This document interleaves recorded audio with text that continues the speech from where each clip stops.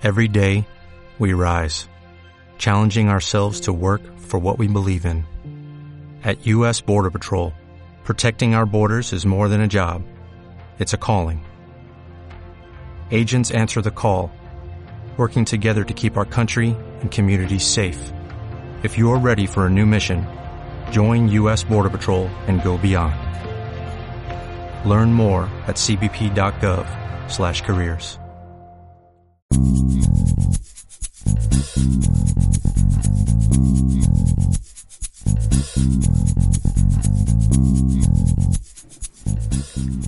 Hello and welcome to the Overdue Podcast, episode 26. I'm Kelly, and with me today are my fellow librarians, Dana. Hi there. And Mark. Hello. Also joining us is Dean of Libraries and Academic Support Services, Julie Gores. Hello.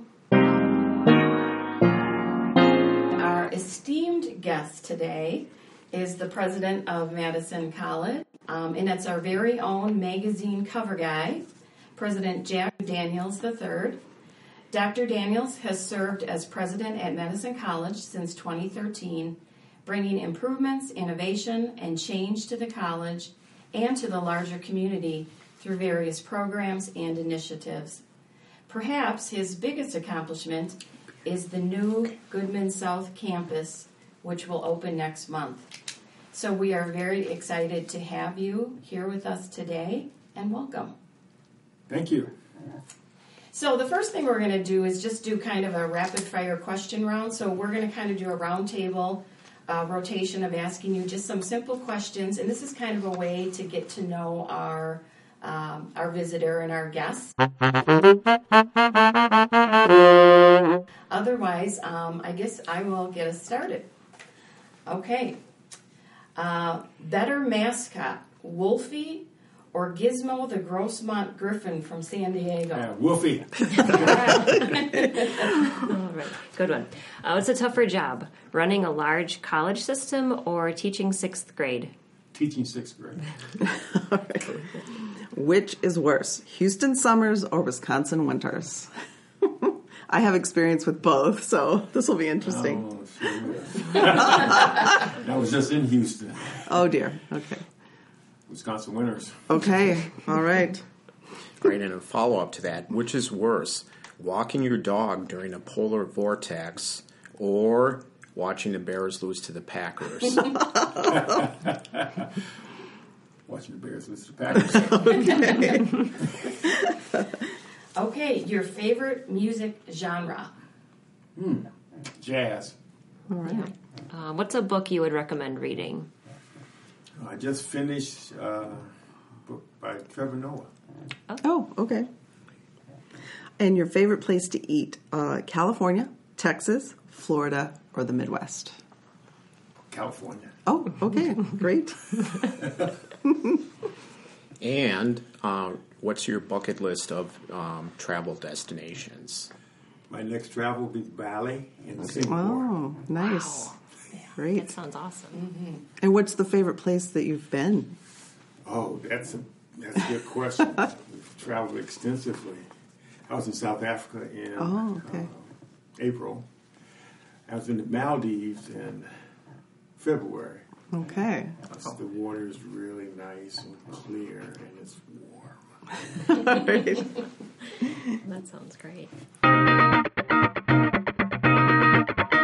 The south side of Madison, including the neighborhoods of Burr Oaks, Brams Addition, Cypress, and Badger, and other little spots, have since the 1960s in Madison served as a landing spot for many communities, drawn to it because of the presence of people with similar life experiences and offering a connection in a new place.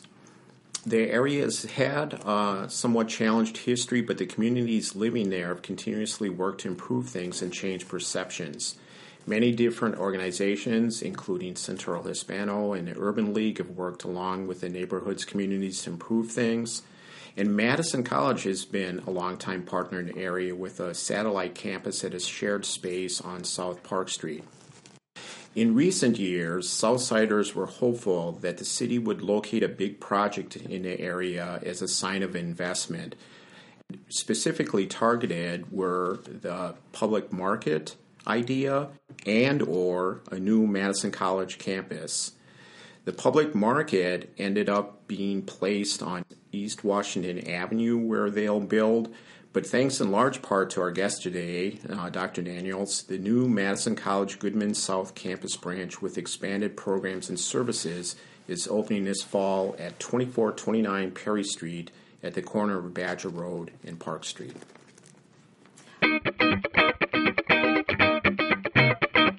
Okay, and so we'd like to ask you some questions about how this all came to be. So you identified a need for Southside support fairly soon after your arrival. Our previous experiences sometimes help shape our passions and our purposes.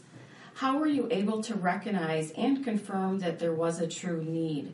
Was there an example in your previous jobs in Houston or Los Angeles, or was it something else that spurred you on to pursue the South Campus initiative? My primary experience in two-year institutions have been in major urban areas. And understanding that those major urban areas, a lot of poverty. And so as I look at data, and I looked at data, especially in South Madison, of unemployment, underemployment, housing, kids who go to school with reduced lunch. When you look at all of that, and you look at employment, and the area in Madison and statewide here in Wisconsin, there's a huge demand for employers. Yet, the supply is limited. And I always contend that when you have pockets where folks are under and unemployed, that becomes that huge area from which you can draw your employees from. And we did numbers of focus groups, met with numbers of individuals who were in the community, and determined that the need was for our institution to actually expand itself into where we are going to be at Badger Road and Park. It's also important to know that why that population didn't come to Truax. Yeah. And there were several barriers for folks to come to Truax. One was transportation. When Truax had a campus on the west side at Mineral Point and Gammon, it would take 2.5 hours on a bus trip to come to Truax. To come to Truax from Villager Mall is a 1.5 hour trip. Mm-hmm. And so folks will not do that because that's taking 3 hours out of their day or 5 hours out of their day. And because I am from Los Angeles, I understand what it means to take 6 hours out of one's day for travel. Yeah. And that is a barrier. We also have a barrier in terms of perceived sensitivity of the institution to those populations that are in South Madison. And we saw a drop in, especially those students of color who were coming to Truax, though the population was not dropping in Dane County, it was in fact increasing. And that is actually another area when we talk about need. There's something I do need correct, and I think it was in the early discussion of South, of the city wanting to have an educational facility there. The city, quite frankly, had no idea what was going on. I went to the city and said, this is what we're going to do. And they said, oh, that's good. Because we had to get the parcel of land and do some other things. Now, did we partner with the city? Partner's the wrong word. Did we have a good relationship with the city so that we could get through zoning, we get through planning, we get through all those other elements? And did they help us through those processes? Without question.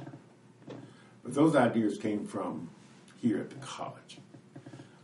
And we were the drivers in that. When I think about other areas and where I've been, in Los Angeles, and now they just call it South LA, it was South Central LA, which was a very depressed area, and understanding there's a need there. One of the advantages we had in Los Angeles, that I was a part of, was that we passed a $6 billion bond issue. And that $6 billion was used to redo 8 campuses. Wow. And it still wasn't enough. And so we put in where this area was, where I was president, roughly $450 million worth of new buildings and new programs, which actually try to serve the need of that community. So I have had that experience. In Houston, I was at Central Campus in Houston. And that Central Campus is in the middle of a historic African-American community, the Third Ward. And as that community, what's around that community is the main University of Houston campus, Texas Southern University, which is an HBCU. And then not that far from that campus is Rice and the whole Texas Medical Center. Yeah. And so when you start to look at that and creating an environment from which you're serving that community, I looked at that need as well. That was done before they had Metro, the rail, because I was part of that and actually got a rail stop at the college. And so there's things that you think through that we want to think through, and I think through, is my experiences. In Miami, the downtown campus has gone through, I think, 3, maybe 4 different name changes. Oh, wow. So at one point in time, it was the downtown campus. Then it became New World Center. And it's the Wolfson Center right now, the Wolfson's campus. Well, when I was in Miami, it was prior to the harbor being all redone. And so you had a lot of folks also during that time who were coming from Haiti, as well as from South America, not to mention Cuba as well. And so understanding that population around that area in which the downtown campus was close to an area called Overtown. Overtown had a rich history of African-American businesses, including hotels and shops and so forth. And with gentrification, it all went away. The poverty in that area became much greater than what it was. And so as we looked at the college, what was the need? And what were the types of programs that would fit that need? That college has just boomed as a part of the Miami-Dade College, because they went from Miami-Dade Community College to Miami-Dade College, as most of the two-year colleges in Florida have gone. So when you put all those experiences together, you start to think, okay, these are the types of things that we need to look at. Growing up in Chicago, it gives you a different experience. And I taught in the Chicago public school system. And so when you start to look at those young kids who are coming and their parents, you start to have a different perspective on how do you hopefully will start to fulfill the need in many of those similar types of areas. Wow. Great. That's really great. Quite a process, yeah. Kidding. Okay, Goodman South has been a huge undertaking and has been a primary objective for several years. Can you share an example of one thing, positive or challenging, that you learned as a leader during this process? This is a 4.5 to 5 year process. The one thing you learn is that you have to develop very strong relationships internally from which you can move and progress. Having a executive vice president who was fully committed to South played a huge role, and that was Keith Cornell. I also remember the conversations with Terry Webb, who also had his expertise, and this is something we need to do, just didn't figure out how to do it. And then I think there's a phrase, and the phrase is you go slow to go fast. The first time we went for approval from the board, it ended up with a 4-4. And we had to wait another year because there wasn't more information. From a leadership perspective, it's understanding what do you go in with? Did you have all the information? And what was the plan of action to ensure that the whole board was really aware of what was happening, but also the community? Also, as a side point at that point in time was also the discussion on DTAC. And so we had two major issues going at the same time. And it's how you keep them separate, but keep everybody informed of what was happening. By the way, you moved that 4-4 to 5-4 and then eventually to 9-0. 9-0, but yeah. I read where it went to 5-4. It went from 4-4 to 9-0. To 9-0. Okay, no step in between. There All right. was no okay. step in between. All right. I don't know where that one came from. All right. Okay, you were featured as the cover story for Madison Magazine in July 2019. In this article, Madison College Provost Dr. Bakken credits you with, quote, a unique skill set and style in regard to our shared governance, saying that here we have a set of principles and values that drive everything we do, honoring collective voice, transparency, inclusion, and respect. Can you tell us how these principles helped in the successful launch of the Goodman South Campus? Sure. I'll take it from an internal as well as external. So internally, it's having the college-wide understand why we're going someplace. What we never want to do, or what I don't want to do, is you build a facility with the thought that everybody will show up. You go back to what is the need. And if you can actually evidence the need, then you start talking about the building. And that's something that we wanted to do, and I think we did effectively. It was not just presented at convocations or in other venues, but it's also working through the deans and associate deans and how we bring that together. And in the last 9 months, it really is shown because we had to talk about programming. So we had to have the folks who actually do the programming at the table. And so we had many meetings led by Tina Hato in bringing those program specialists to the table so we could understand the ins and outs, what could happen, what could not happen, which then drove the design because we needed to have that done as well. So how do you design? If you want 4 labs, what it's going to look like? What are you going to do in the 4 labs? If you've got IT labs, what's that going to look like? You know, you need a community space, what's that going to look like? So it was very inclusive. And that inclusivity also expanded to the community because we actually had an advisory group. And that advisory group did many of the focus groups in the community and getting their input. And I think those principles of inclusion and getting as much input as you can, critical input, is one of those hallmarks of shared governance. And being able to take those, respond to them, and use them in many instances as we created our plan of action and then moved on the plan of action. And I can attest to the shared governance working because I was part of those meetings and it was just very helpful in the planning and especially that programming piece has helped us prepare for this move in. So, okay, moving on. Some people have referred to you as a visionary. What do you hope to see out of the Goodman South Campus 5 years down the road?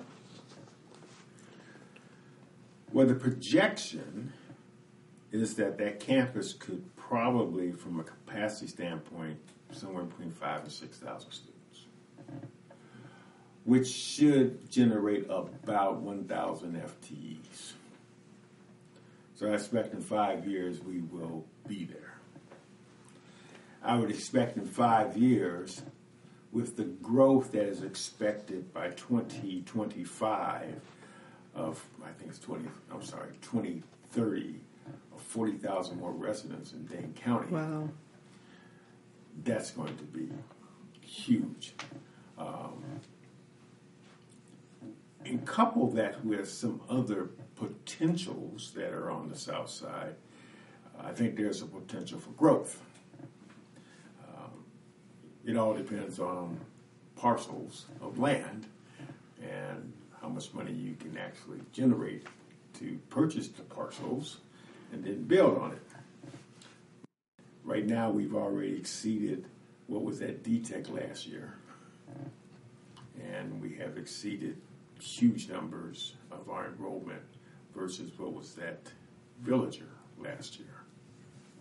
So I expect that. The only caveat that I'm going to give you a qualifier, you said 5 years. I think I'm expecting it in 3. Okay. Okay, you've said that the new Goodman South, quote, can be a catalyst for economic development and change. Can you tell us about what changes have already taken place and what changes you can anticipate in that regard? When I look at the whole South Park corridor, and that's the medical corridor, the changes have been not dramatic at all. Because we already have partnerships with many of those providers. But I see this as completely different. If you look at East Wash is really starting to really grow itself. Yes. And it is going eastward. Right? Yep. There's no reason why the South Madison corridor can't do the same. And it's the generating of business. That's why we will have part of the Entrepreneurship Center will be there. Not just to help small businesses, but help create small businesses. I think that you've got a relationship between the Alliant Center, which is going through their planning and development, and there will be synergy between where that is to where we are. We are at the precipice of the Beltline and Park, so you've got a lot of movement in that one area. Not to say of the bus terminus that's right across the street.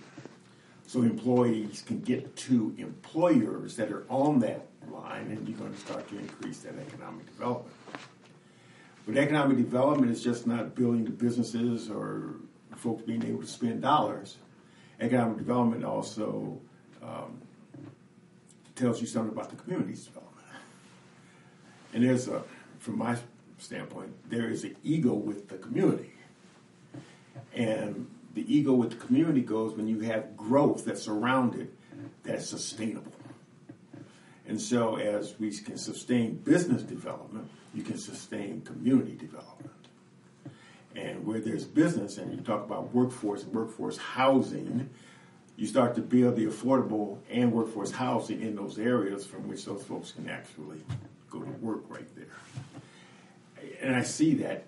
And we have to play a vital role in that, in terms of the economic development in that area.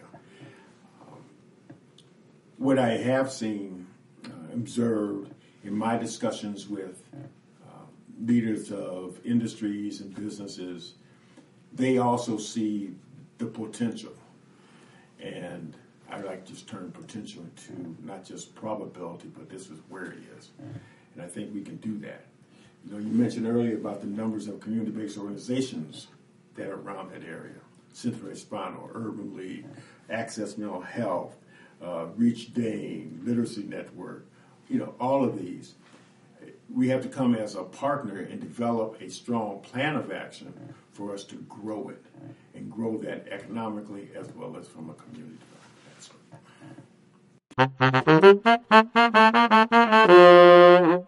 Okay, before our final wrap-up, I just wanted to say that from the libraries and the Student Achievement Center perspective, we are really excited to be heading out to our newest model at the South Campus and have had a lot of fun preparing services and building collections for our students. there's a lot of buzz about it. We're in a good place, and we can't wait to get there. But to wrap up, do you have a message you would like to relay to the students and staff of Madison College, as well as the larger community, as we approach the opening of the Goodman South Campus? My message is fairly simple. It's not just about the access to and the learning that goes on. It's about what is the commitment we have, not just to that community, but Madison, Dane County, and the rest of our 11 districts that we serve. This is not the only need place. Right. It's one of them. Folks have told me often, well, here you are, and now what you're going to do, you don't need to do anything else, so what's going to happen? And for me, is that you hand something off, and you know you have confidence in who you're handing off to, and you move on to the next issue that supports students. Because this is the bottom line for us. It's our students. Regardless of how we define students. Students can be business, can be industry, community, any of those elements. And I think we play a role in terms of influencing that development. And so we go to the next one. And that I would tell students also, if you want to come to a place that's in your backyard, your neighborhood, your community, this is the place for you. It's interesting because Friday, our signs went up on the building. And Monday, there were students trying to get in to that building to enroll. Sure. Right? Great.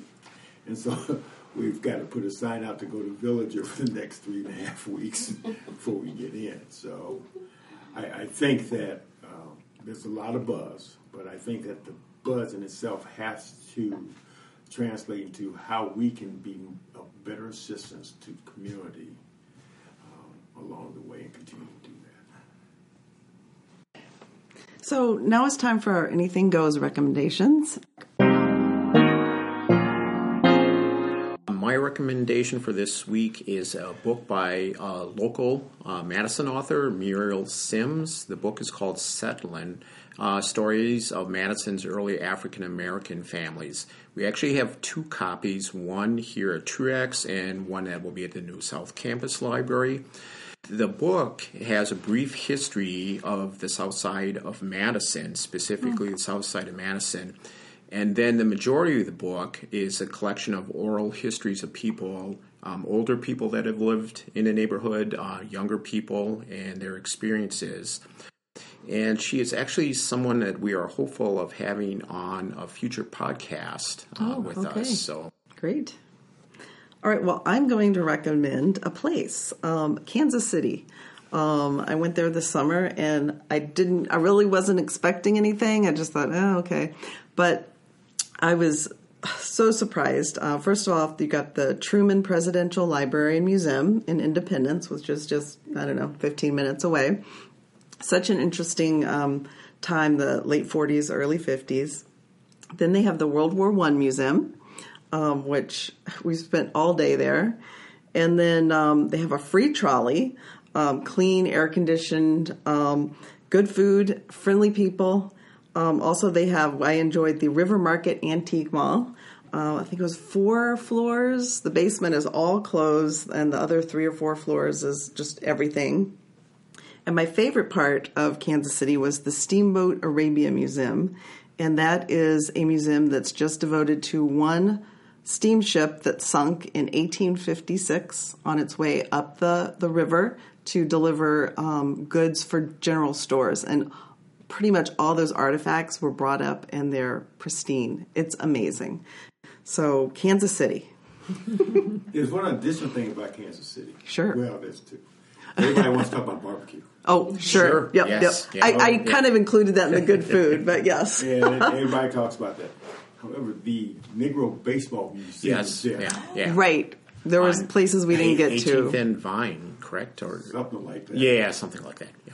Yeah, and that's, you talk from a historical perspective. And actually, the best barbecue in Kansas City is a block or two away from the museum. Right. Yeah. Didn't make it down there this time, but yeah. There's also a jazz museum, Yes. correct? Right next door. Yeah. Yeah. Next time. All right, so my recommendation is always a little bit off from everyone else's, and I'm true to form. We enjoy it.